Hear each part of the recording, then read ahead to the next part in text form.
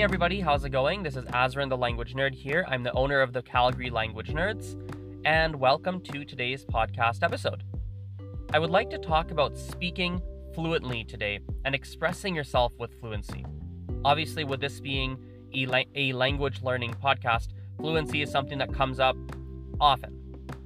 And what I would specifically like to speak about today is one reason people are unable to communicate fluently, which has nothing to do with linguistic reasons.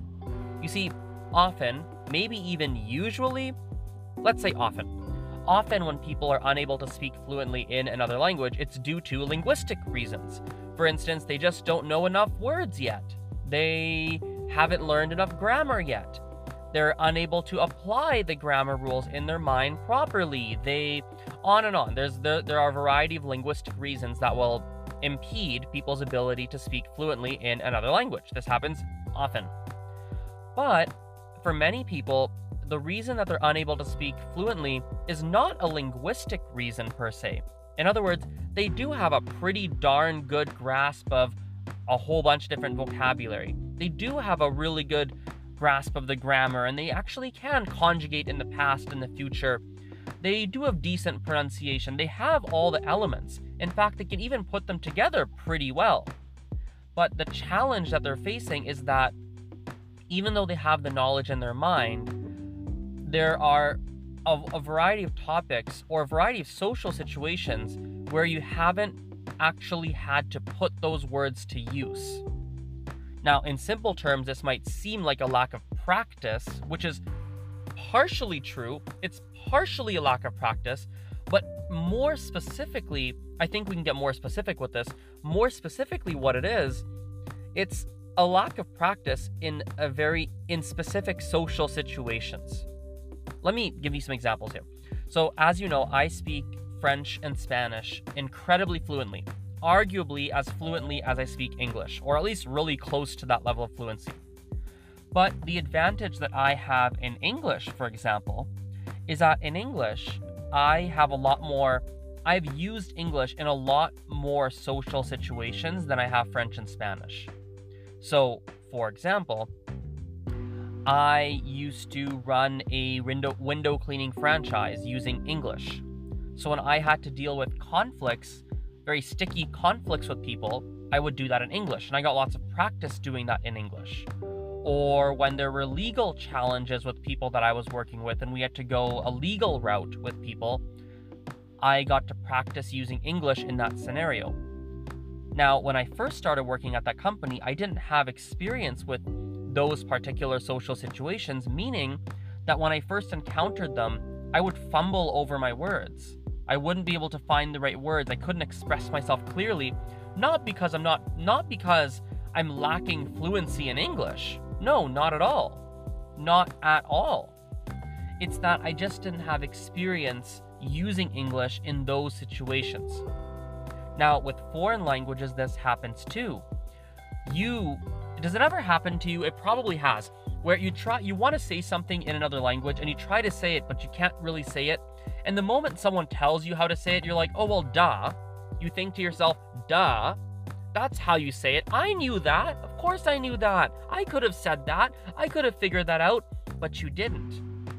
And the reason you didn't is not because you forgot the words. It's not because you lacked the grammar knowledge. It's not because you hadn't practiced enough. It's just that you hadn't ever tried to express that thought before in the target language. Therefore, even though you technically speaking had the knowledge to do so, you would never express that specific thought before. And so you couldn't quite figure out how to put the words together. You couldn't quite figure that out. And so, as a result, one of the keys to speaking a language fluently, or rather, let me be more specific, one of the non-linguistic keys, because we often talk about the linguistic keys, the grammar, the vocab, pronunciation, etc. One of the non-linguistic keys, or perhaps, actually, it might be a pragmatics. Anyway, I'm gonna say non-linguistic, although there might be a linguistic connection as I'm thinking about it. But for today, let's say non-linguistic. One of the non-linguistic keys is using language in a variety of social situations and practicing language in a variety of social situations to make you more flexible in the target language. Let me say that again. Use the language in a wider variety of social situations to develop your flexibility with the language. So you're able to be more flexible and use the language in more flexible situations. A quick story for you. So I have used Spanish in a work environment before, meaning I've worked with people and I've spoken with them in Spanish. I've done that with French as well, and actually I have more experience doing it in Spanish, but now I've got a good amount of experience doing that in French. So managing working relationships in French and Spanish is something I feel pretty comfortable with now, although 2 or 3 years ago I probably didn't feel very comfortable doing that. But let me tell you something I'm not as experienced with, especially when it comes to French, especially with French. I'm not used to communicating with new students who want to make a lesson purchase or possibly make a lesson purchase in French or Spanish. I don't have as much experience with that. So literally, when was this? Like a week ago? No, a week ago? 1 or 2 weeks ago. I want to say 1 week ago. I got a lead. I've never had this happen. I got a lead for lessons from someone who lives in France. I've never had a lead from lessons for someone who lives in France. It came through a referral, and it's lessons for this man's daughter who's in high school. And so I'm talking to the father. We're emailing. We spoke on the phone, and we're discussing the lesson prices and level assessments and the daughter's needs. And it was really challenging. It was hard for me. Now, on their end, they probably had no idea that it's challenging for me because, well, we'll get into that. There's a reason for it. There's something you can do when you're in difficult social situations that you don't know how to navigate. There's something you can actually do to make it still go pretty smoothly, and I'll give you those pieces of advice in a second. But still, it was really difficult for me. It was hard.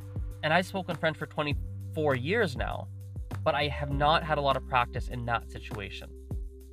Now, what do you do? This is maybe the punchline of the whole podcast. What do you do when you're in that kind of situation? What do you do? Well, I figured out a couple things that work really well. They seem to work, and they worked really well for me. And if you can do it, I think it will work for you too. Number 1, speak in very simple terms. Keep things super duper simple. Don't overcomplicate the language. When we speak in our first language or in a language we're very comfortable in, we have a way of painting with our words. We can get more artistic. We can use words in a I can't quite find the right word, but we can craft our words. Well, when you're speaking in another language, you don't have experience in that social situations, speak directly and speak simply. That's it. That's a really big tip. Number 2, I would think about you have to move slowly. You have to speak slowly, like really slow.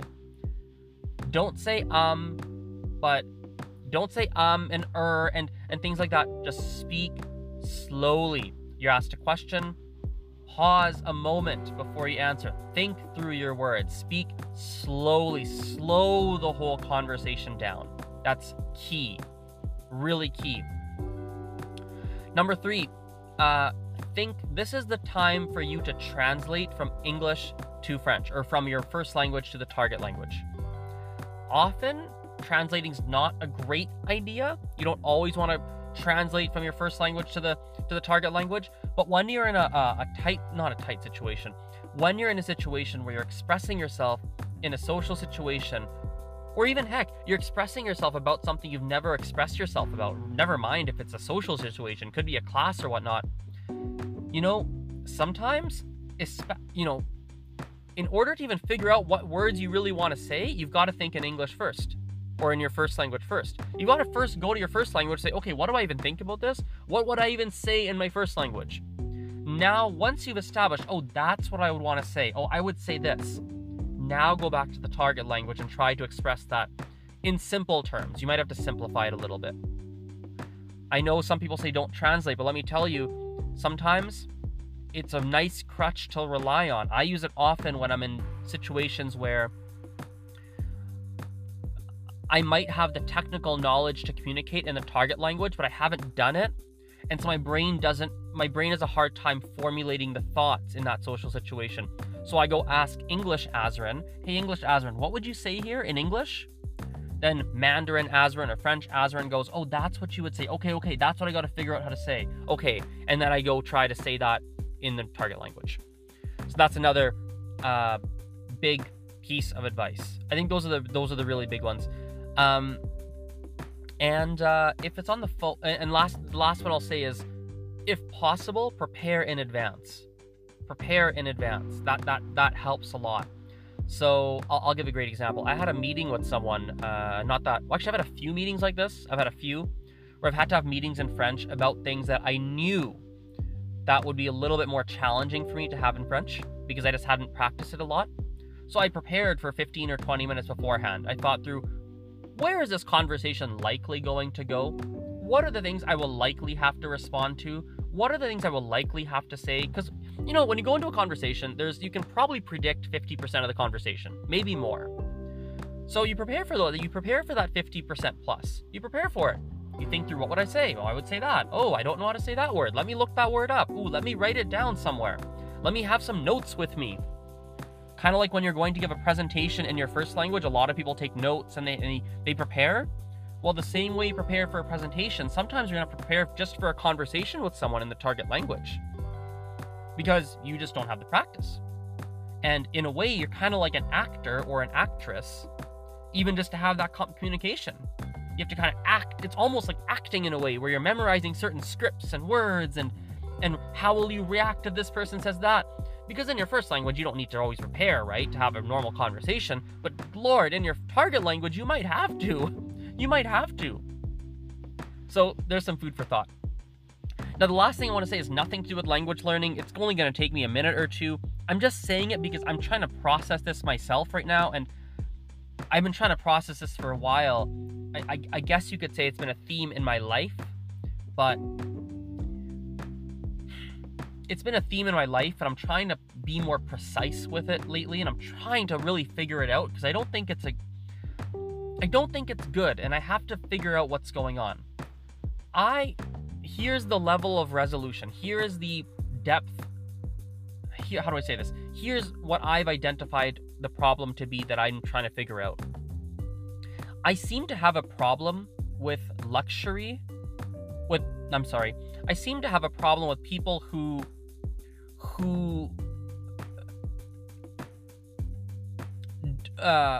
purchase or do luxurious things. So if you go on your nice beach vacation where it's on this 5-star resort and you drink your margaritas, something about that bothers me. Or if you're buying things that are very luxurious, that really nice dress from Gucci, or does Gucci even make dresses? I don't even know. Gucci belt, I think they make belts, where you make a luxurious purchase. Or I think there's a connection. I also have a problem with people doing things for status. I've been trying to figure this out because there's a problem and I judge it, and I don't want to judge it. But the only way I can not judge it is for me to understand why am I judging it, understand why people do it, be able to put myself in those shoes.